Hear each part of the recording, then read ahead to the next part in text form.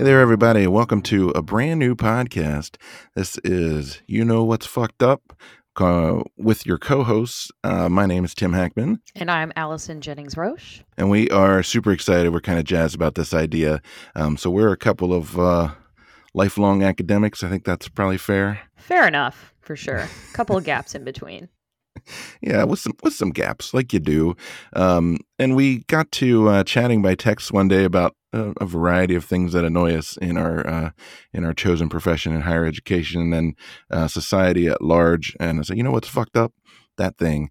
And then we kind of went back and forth. I'm like, hey, that's fucked up too. And I think what we realized is there's a lot of stuff that's fucked up. And we thought maybe it'd be fun to sort of pick a particular thing each episode and talk about it a little bit. Does that sound kind of what you're imagining, Allison?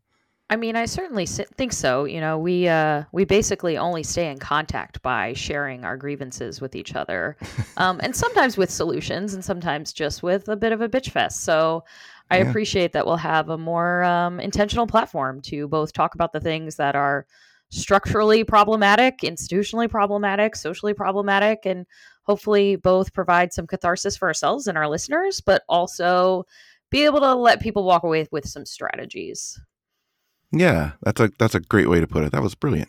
It's like you've done this before. Yeah, we really want to take a particular issue, dig into it a little bit. Again, talk about some ways to sort of move forward. We have an email address. It's ykwfupodcast@gmail.com. We'd love to hear from you. We are on the web at YKW. That's really hard to say. Maybe we need to rethink this whole title. ykwfupodcast.com. That'll take you to this page. And we're just getting started, but we will have this up on all the podcast apps eventually. And then maybe, I don't know, if I'm kind of over social media, but that also seems to be, you kind of need to do it. So who knows? It is a useful tool, unfortunately, or fortunately. Do you want to be our social media coordinator? I will if I have to be. It's a great job. It pays $0, but you get the satisfaction of arguing with literally the dumbest people you've ever seen. Sounds like a great use of my time. Yeah, sure. Yeah. Anyway, so just a kind of standard disclaimer here at the top. We both work for institutions of higher education, but our opinions, of course, are our own and not at all representative of those institutions, nor do we claim to speak for anyone but ourselves. We, again, have a variety of experiences across the gamut of higher ed, and we have some of the same and some different observations, frustrations, things we really love about our professions, things that really annoy us to no end. The aim of the podcast is really to examine issues affecting higher ed, how it keeps our institutions, scholars, and students from reaching their potential, and what we might do about it. So that's kind of where we're coming from. Absolutely. And I think I'd also add that we are adding a very library-focused lens on this sometimes too, but I think that's useful, right? Because librarians kind of sit at the center of these institutions and have both a relationship with many different facets of higher educational institutions, but we also are a bit more outward-focused, right, with our communities. So both in our roles and just the way we think about issues in the world, I can't say that it would be purely higher ed. It's really influenced by this library lens that we bring to things, whether or not we're speaking about library specific topics or not. Yeah, that's a excellent point. So with that in mind, maybe it's time to get into our very first topic. What do you think? Yeah, sure. So you know what's fucked up this week, Tim? What's fucked up, Allison? Banned books and censorship in general. That is really fucked up. It's a super timely topic, of course. October 1st through 7th was Banned Books Week across the U.S. There was lots of displays, lots of activities in libraries, some of them useful, some of them not so much. But even a cursory look at the news will tell you this is a thing. It's always been around. It seems to come in 20-year cycles or so, but it seems a little more insidious this time, or disruptive. I'm not sure what the right word is, but it feels different somehow. Would you? I would actually say that in some ways this is perhaps one of the most dangerous structurally And kind of in terms of personnel, in terms of censorship in the United States, throughout many, many different periods of history, we can see there's this contraction that happens whenever social progress happens for minoritized voices. The way a small reactionary subset of the population wants to respond to that is to remove access to materials, to voices, to perspectives. And we'll go into this more about where we've seen this throughout history. But right now we have both social media, which lets people spin each other up very, very quickly, spread messages across the country, allow one or two, well-placed, very loud people to define the narrative for an entire community. And this is the first time in history that we've really seen the provision of access, right? Like the work of library workers every day be criminalized. In the Yeah. past, there have been book burnings, there have been book bannings, things have been removed from shelves and continue to be, right? Like that's not totally new. It's never totally gone away. But this is the first time that we have seen laws across the country attempting to quite literally put library workers in jail for just providing access to materials and doing their jobs. Yeah, for sure. It's infuriating. And I have a little story about that here. I'm going to just give you a little bit of some of the scope of the problem at the moment. So our major professional organization, American Library Association, has an Office of Intellectual Freedom who documents these things. They found 1,269 demands to censor library books and resources. That was last year in 2022. Of course, we're not done with 23 yet, but I'm guessing the number will be significantly higher. It is the highest number of attempted book bans since ALA began compiling that data more than 20 years ago. There were 729 book challenges in 2021, so it almost doubled. They targeted a record of 2,571 unique titles in 2022. Again, a 38% increase from the previous year. And this is important, and we're going to come back to it. Of those titles, the vast majority were written by or about members of the LGBTQIA plus community, or by and about Black people, Indigenous people, and people of color. That is not a coincidence. Here in Virginia, where I live, almost 400 book titles have been challenged this year, according to ALA, as reported by our local public media, WHRO. And even more disturbing is that there's a trend where an individual or a group comes to a library and sort of presents a whole list of books that are LGBTQIA themed or about the lives and experiences of Black people, and describe our history of racism in a way that they don't agree with, and they want that whole swath of materials removed. So it's not just one parent saw a book they don't like, get riled up about it and challenge it. It's a sort of coordinated, systematic political action that's attempting to sort of enforce a racist, sexist, homophobic, transphobic, all the other things view of the world. That was a quote, the last, not the transphobic stuff, but the part about folks coming with their list. That was a quote from the ALA. There's Book Riot, and every library did a survey about this, and they found that most parents and guardians, so 67%, think book bans are a waste of time, and 74% agree, or at least somewhat agree, that book bans infringe on their right to make decisions for their children. 89% said parents and guardians are the ones primarily responsible for what their child reads. 92% said that they feel that their children are safe at the library, and 2/3 said their children had never checked out a book that made them or their children uncomfortable, right? It was two different numbers there. So basically, it's the same sort of 30% minority who continue to support certain far-right candidates and pursue social and political agendas that are anti-pluralist and anti-democratic. So that's, again, not a big surprise. That was a whole lot of data off the top. Do you have anything to add about any of those? Yeah, and I would just like to provide, for clarification's sake, especially because people are listening, that when we say the word minority in this context, we really just mean it's a small segment of American society. These are not minoritized people in that sense. These are very dominant voices. These are white people. These are right wing. These are people that are really being spun up. And it's really just a small segment of society that supports this movement at all. But they're doing a really good job of getting their message out. They're doing a good job of getting their people at these board meetings. And often you'll see perhaps 1, 2, 3 people presenting these complaints, these book complaints, to the local populace. So even when we see this 30% number, I wouldn't say that the challenges, the bans are really well even spread across that 30%. That's just the percentage of people that are like, okay, I'm actually cool with censorship. But the people who are active and really engaged is a tiny, tiny, tiny segment of American society. And as you mentioned at the top, on top of those kinds of attacks, there's also sort of harassment and intimidation at a legislative level, which is also sort of new and a little bit scary. This is from an article in the Washington Post from back in May 18th. It says librarians could face years of imprisonment and tens of thousands in fines for providing, quote, sexually explicit, obscene, or harmful books to children under new state laws that permit criminal prosecution of school and library personnel. At least 7 states have passed such laws in the past 2 years, according to a Washington Post analysis. 6 of them in the past 2 months. Again, this was from May, although governors of Idaho and North Dakota vetoed that legislation. Another dozen states considered more than 20 similar bills last year, half of which are likely to come up again in 2024, the Post found.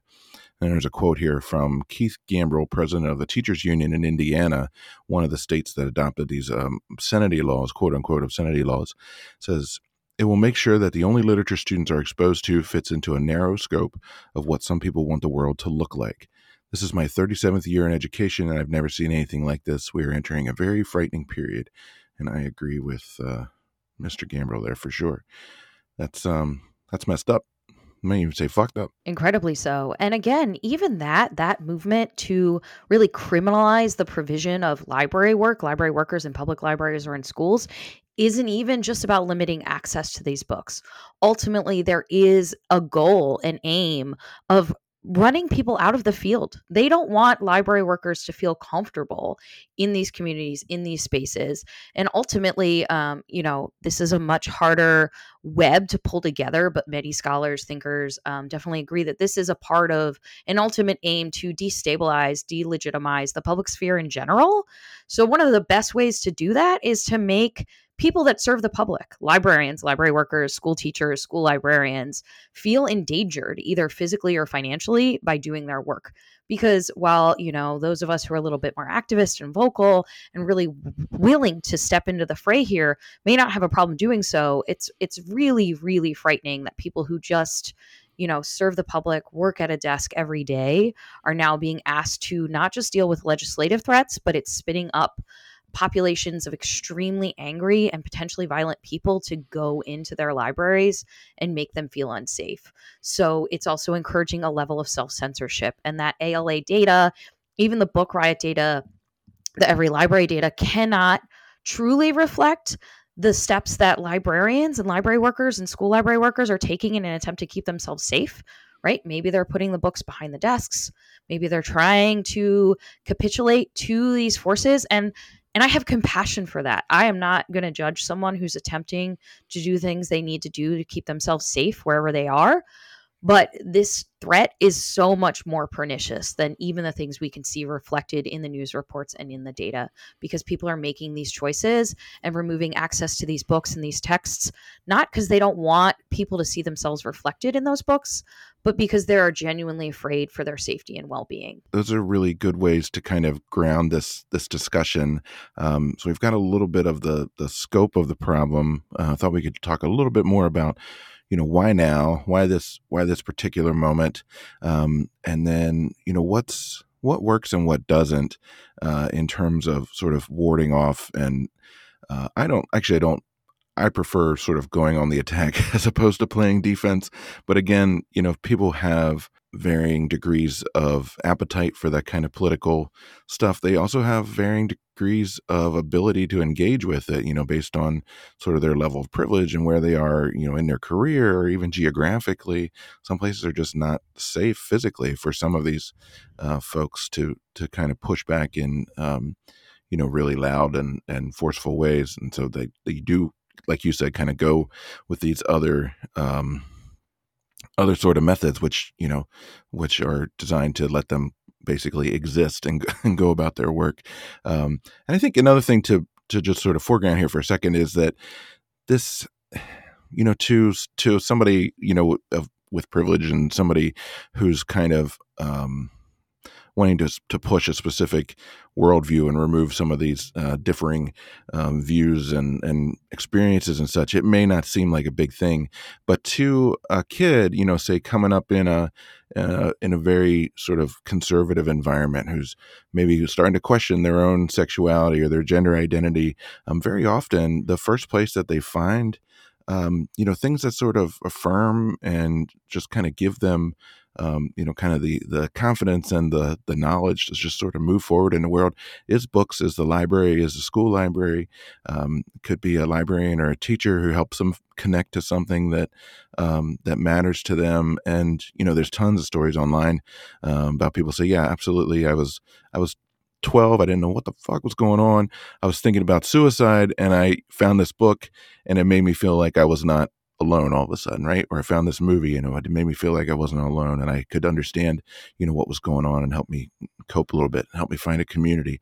And so those things are harder to quantify a little bit, but they definitely exist. And so you do real damage to real people when you play these games with what people can read and view. Absolutely. And not only are those children not going to see themselves reflected on the shelves or not have that resource that they may have otherwise had, but they are hearing these vicious, vicious messages in the media.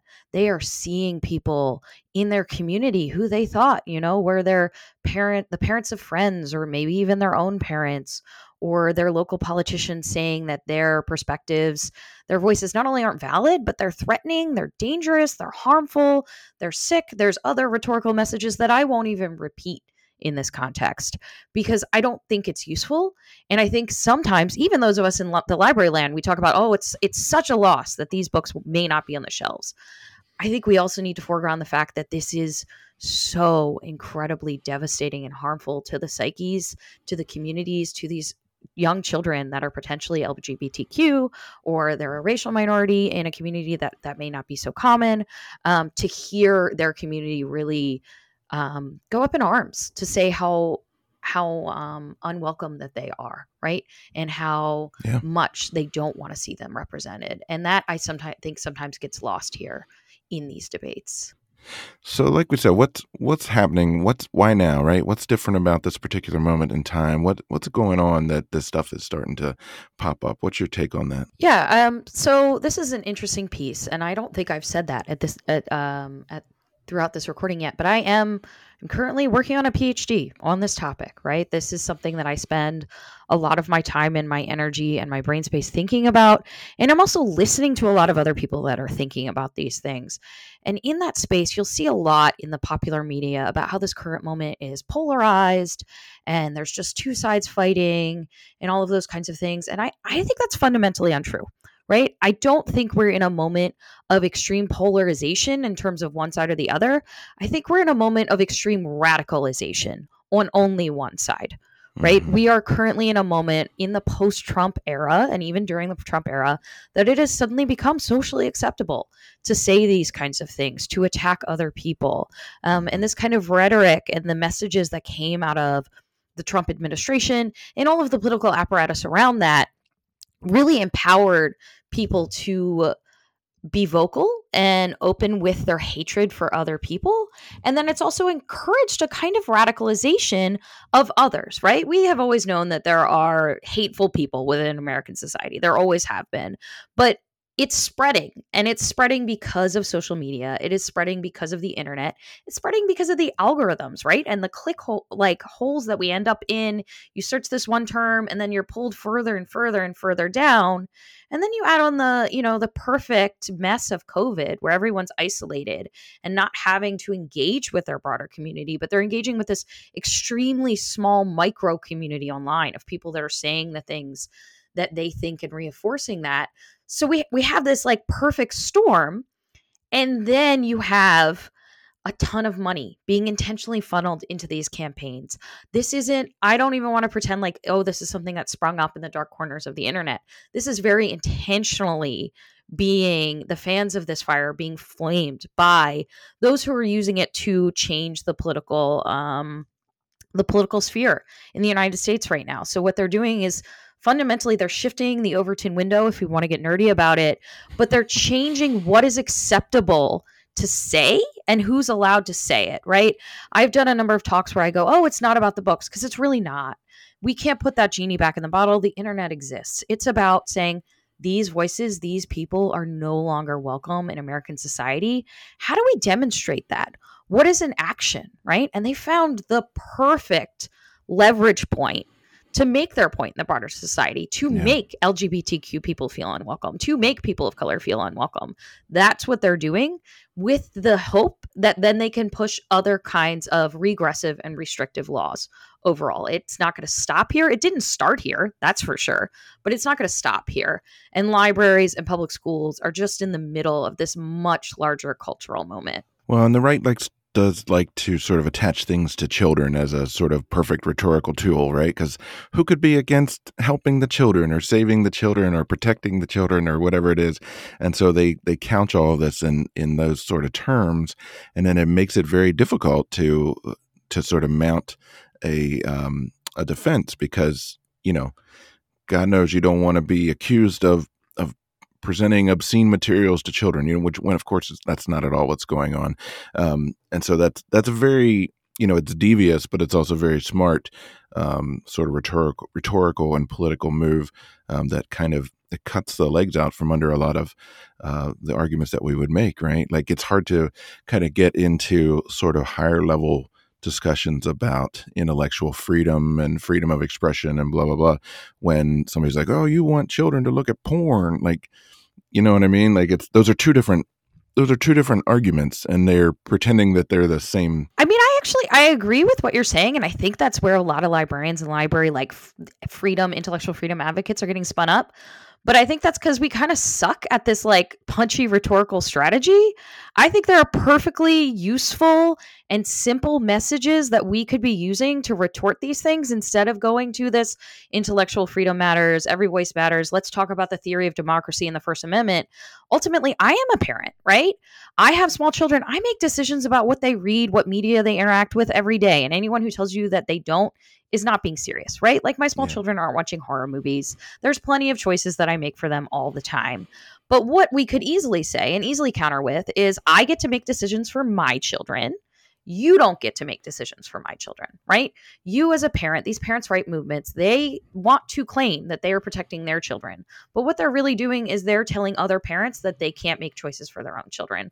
So I think if we gave ourselves the tools and gave ourselves the okay to say, hey, we're going to use just a short, pithy, punchy strategy to fight against these movements, then we would be in a much better place, right? I definitely hear what you're saying. And the larger movement absolutely is extremely complex, and they're using these kinds of things as an easy tool. But I think we could just as easily do so in saying that I'm a parent too, right? There's the 70% of parents in any one community are going to say, I make decisions about what my children read. You don't make decisions for my children, actually.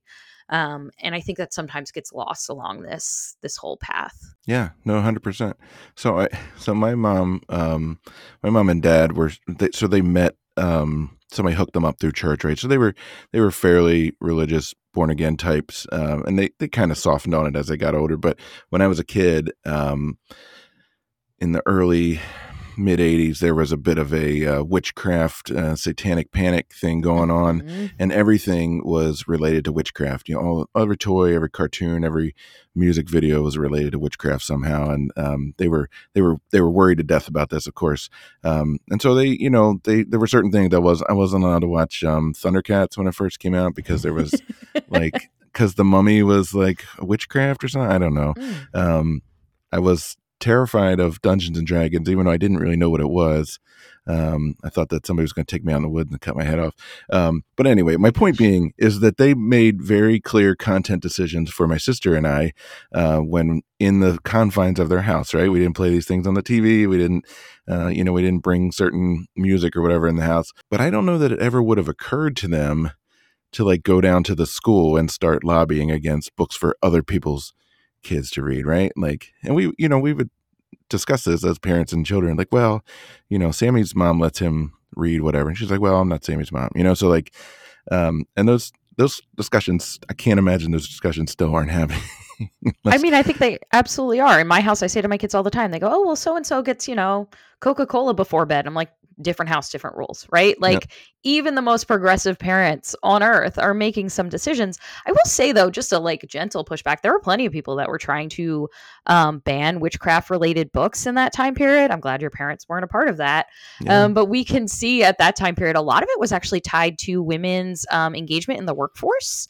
And the idea was if women aren't in the home watching their children all the time, then these evil satanic forces are going to take control. So it was, even in that time, an extremely reactionary movement that was tied to social change. And these books were really just a tool of saying, hey, women, you need to get back in the house or your children are going to be used in some kind of evil satanic ritual through Thundercats and Dungeons and Dragons, right? We sometimes, you know, looking back on history, we're like, oh, that's so silly. But if you take a couple steps back and look at the historical social context, it's actually much more terrifying than it seems, right? I'm not scared of Dungeons and Dragons. I don't want to sit still that long, but I'm not scared of it. But at the same time, the social regressive forces were how do we get women back in the home? How do we get women out of the workforce? Here's our tool. Here's a way to push that agenda. And again, schools and libraries were at the center of that overall movement. Well, and they were right, because my mom eventually got a job, and then I immediately became a Satanist. It was like the same day she left the house, and I'm like, well, guess I'm into Satan now. Thanks, Mom. Anyway, that didn't happen. Kids, don't listen to me. I don't make any sense. So what can we do? A lot of what happens is getting into arguments about particular titles. You know, like this book is about penguins, and leave it alone. This book is about this, and it's good for this reason. It's not bad for that reason. And that's obviously, that's whack-a-mole, right? As you've said before, that's attacking a very small symptom of a much bigger problem. So where do we go and where do we start?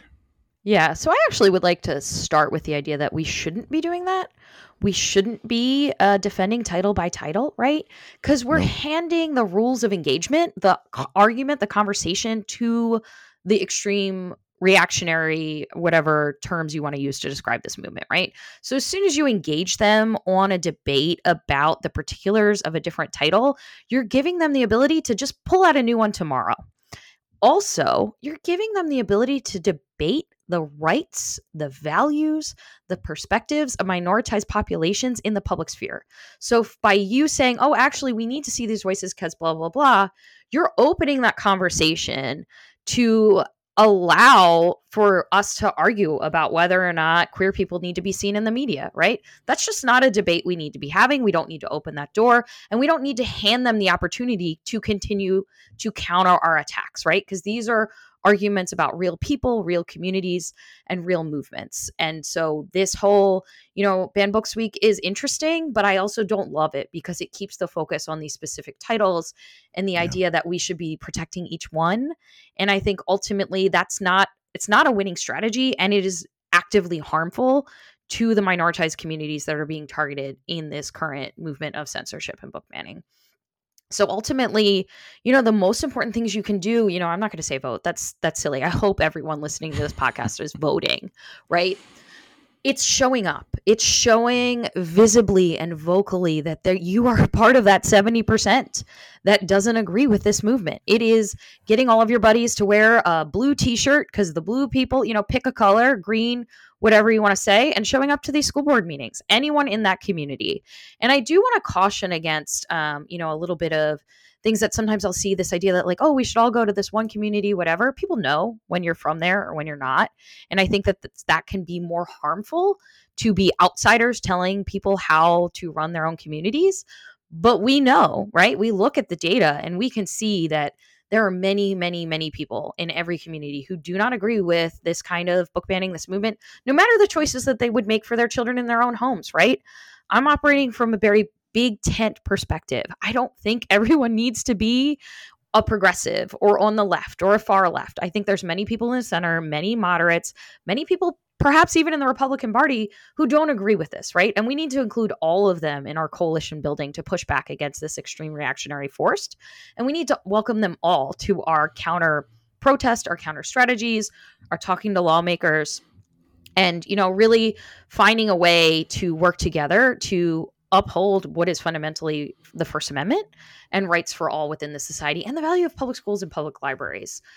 So obviously show up, be vocal, be active, find ways to get connected. I'm sure in the show notes, we're going to connect you to some resources where you can add your names to some of those email lists, right? Some people say, petitions don't work. Petitions work for the sake of identifying people in an area that you can easily email, right? I just got an email from one of these groups that said, hey, there's a movement in your area that's going on. Can you show up to this meeting? Right? That's very, very useful for targeting people and getting people connected. And I don't think it's worth setting those things aside. I think it's worth embracing them. And then I think it's on us, like the library leaders, the loud progressives, the ALAs, the Every Library's the Book Riots, to come up with effective countermeasures, rhetorical strategy, policy advocacy. I will never, ever say that this is on the shoulders of those who are working on the front lines. I think it's absolutely silly that we're acting like every single library worker needs to be an experienced PR strategist, because that's kind of where we are, right? We're leaving it in the hands of each individual library worker instead of accepting that this is on leadership, this is on management, this is on scholars, this is on activists. And we need to help mobilize the local communities to get people to show up, but we also need to provide people with tools and frameworks to respond. And a part of that management framework is, management, leadership, whatever that means. You need to figure out your policies. How do you protect people's jobs when these kind of book bans come through? How do you figure out how to keep people safe physically and mentally and emotionally when they're being targeted by their community for having books on the shelves? And I think that this is kind of an all hands on deck situation, and we need to take this incredibly seriously. And also, go back to the old bureaucratic mainstays, like, oh, it's a policy. Here's our policy. Yeah. Those kinds of things are incredibly useful in this kind of moment, right? Let's not discount the fact that having a written policy can be one of the most important things any organization can have when it's facing this kind of attack. Because we do know that many, especially public library workers, work at the whim of functionally local politicians, right? So it's on the library systems themselves to write the kinds of policies that will protect their collections. Sure, absolutely. But also their people. One of the other things we've talked about is, in terms of the all hands on deck, is the academic librarians. We have been largely immune from a lot of this stuff. We're just sort of out of the, not out of the loop, but we're out of the firing line because the schools and public libraries are easier targets, honestly. And it's easier to put sort of political pressure and get people fired in that kind of environment. But this is a place where we can use our standing, use our privilege, if you will, to sort of, show up and help out. The Virtual Library of Virginia, which is most of the major academic libraries across the state, our leadership was just talking last week. I just saw a draft of a sort of a general, like a statement in support of our public and school library colleagues, which I think is a great place to start. But I think what I'd like to see next is some genuine plans for action, whether that's phone calls or writing or petitions or actually just going and showing up, because we have people, this is a huge state and there's, some pretty rural and red corners of it, and there's some pretty blue and progressive corners of it. So you can kind of pick your spots, and there's plenty of work to be done. So that's something that I'm hoping to see a little bit more of. And if not, maybe we do it ourselves. But I'm with you. Like, the public library employees deal with enough shit as it is, sometimes literal. The last thing they need is a bunch of belligerent bigots in their face day after day. So yeah, this is a job for the leadership, really, to protect your own people and push back on these things. Yeah. And I would like to add in too, right? Like, we're talking about academic libraries. I'm an academic librarian. I would also like to caution against academic libraries and librarians putting out things like statements or doing programs or things that are really building your own CV to be like, hey, look, we did Banned Books Week. We did intellectual freedom protection, all of these things. We like to really pat ourselves on the back. And I'll say this, I don't mind, without doing any real action. And I think this is a moment where that's completely unacceptable. We can, for the most part, I can't speak for every state, show up to a school board meeting and not be under any chance of losing our jobs, right? We have the ability to build coalitions, to step back and listen to our public library colleagues and say, hey, what do you need? And I can show up and say that in a public space for you. I'm here. I'm a librarian. I have job protection. Maybe I have faculty status. Maybe I have academic freedom status. let me really show up and take the lead and do something for you. And I would really caution against the idea of just doing, events or programming or building a LibGuide or something. That's all useful. Sure, do that. But that's not activism. And that's not No. doing what needs to be done with the level of privilege and protection you have as an academic librarian. Because this is a time for us to kind of stand in the gap and protect our colleagues on the other side and say, hey, you know what? I can't be fired for saying this. So I'll say what you need me to say. Just feed me the talking points. Yeah. maybe a LibGuide is not, what did you say about LibGuides are not activism? Maybe that should be the unofficial slogan of this show. If you're not in academic libraries, LibGuides is a tool put together by a company called SpringShare, and it's a great tool. You use it to sort of create guides to library resources and reading lists and databases and all kinds of stuff. It's great. Librarians love it, but they love it to an absurd extreme where it sort of takes over any other real work that they should be doing. It's like, well, it went in doubt. You're like, well, I'll just build a LibGuide about it, and then that's sort of like that's the end of the engagement with it. Anyway, so it's not a criticism of the tool at all. It's a criticism of sort of a uncritical, just all in on that to the exclusion of everything else. I was at the ALA conference one time, and their booth had a sticker that said "Keep calm and build a LibGuide," which no,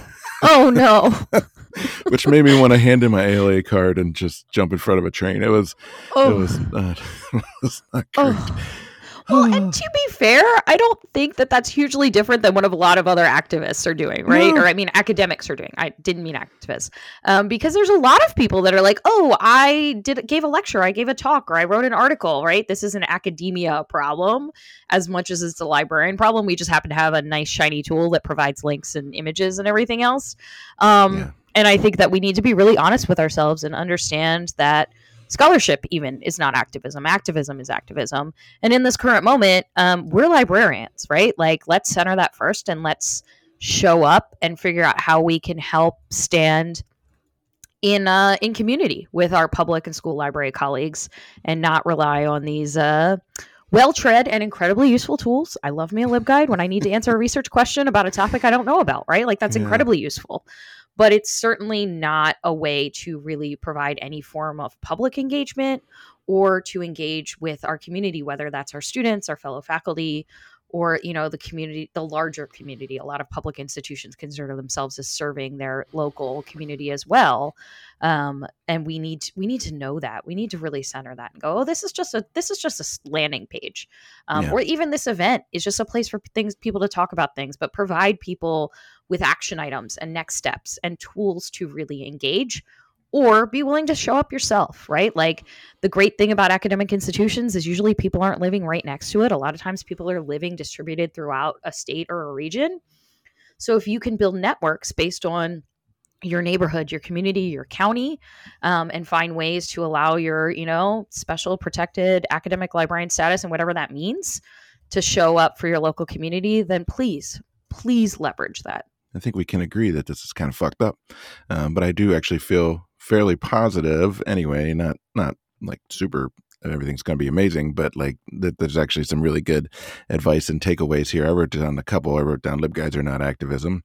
I wrote show up. I wrote, think about how your activities, your engagement, your outreach or whatever can turn towards actual action, not raising awareness is great. Raising awareness is valuable, but it's also not enough. I don't think so. Absolutely. I would also add, don't overcomplicate it. I think in academia and in librarianship, we tend to get spun up and we have to explain all the issues. We have to give all sides. Find really, really simple ways to engage with the parts of your community that are in danger of becoming radicalized, right? Do I think that you're going to be able to change the minds of the people that are deeply entrenched in this reactionary moment? No, I don't. But do I think you can potentially talk to your brother, your uncle, your barista, your mechanic and say, hey, this stuff really doesn't make sense. Do you really think that's happening in a really open and compassionate way? Then that will go much further than attempting to provide them with, huge doses of scholarship or really academic ways of thinking about things. Let's just be open to people and say, I don't know about that. That doesn't sound right. Do you really think that librarians are providing pornography in public libraries? I don't think so. Do you really think so? And I have some dear friends that are doing this in really meaningful ways in their communities. And these are not librarians, not academics. Many of them are even blue collar. And the arguments I'm hearing from my friends, including one friend who's a plumber, is way more effective than the things I've heard coming out of the mouths of scholars and academics and academic librarians. So be willing to listen and learn from the people in your community that are making an impact and communicating effectively that aren't necessarily experts, because we all are engaged in this meaning making, this community of trying to uphold democracy in libraries and make sure every kid gets to have a book that where they see a character that looks like them. Well, Allison, this was great. For as far as for a first episode, I think you killed it.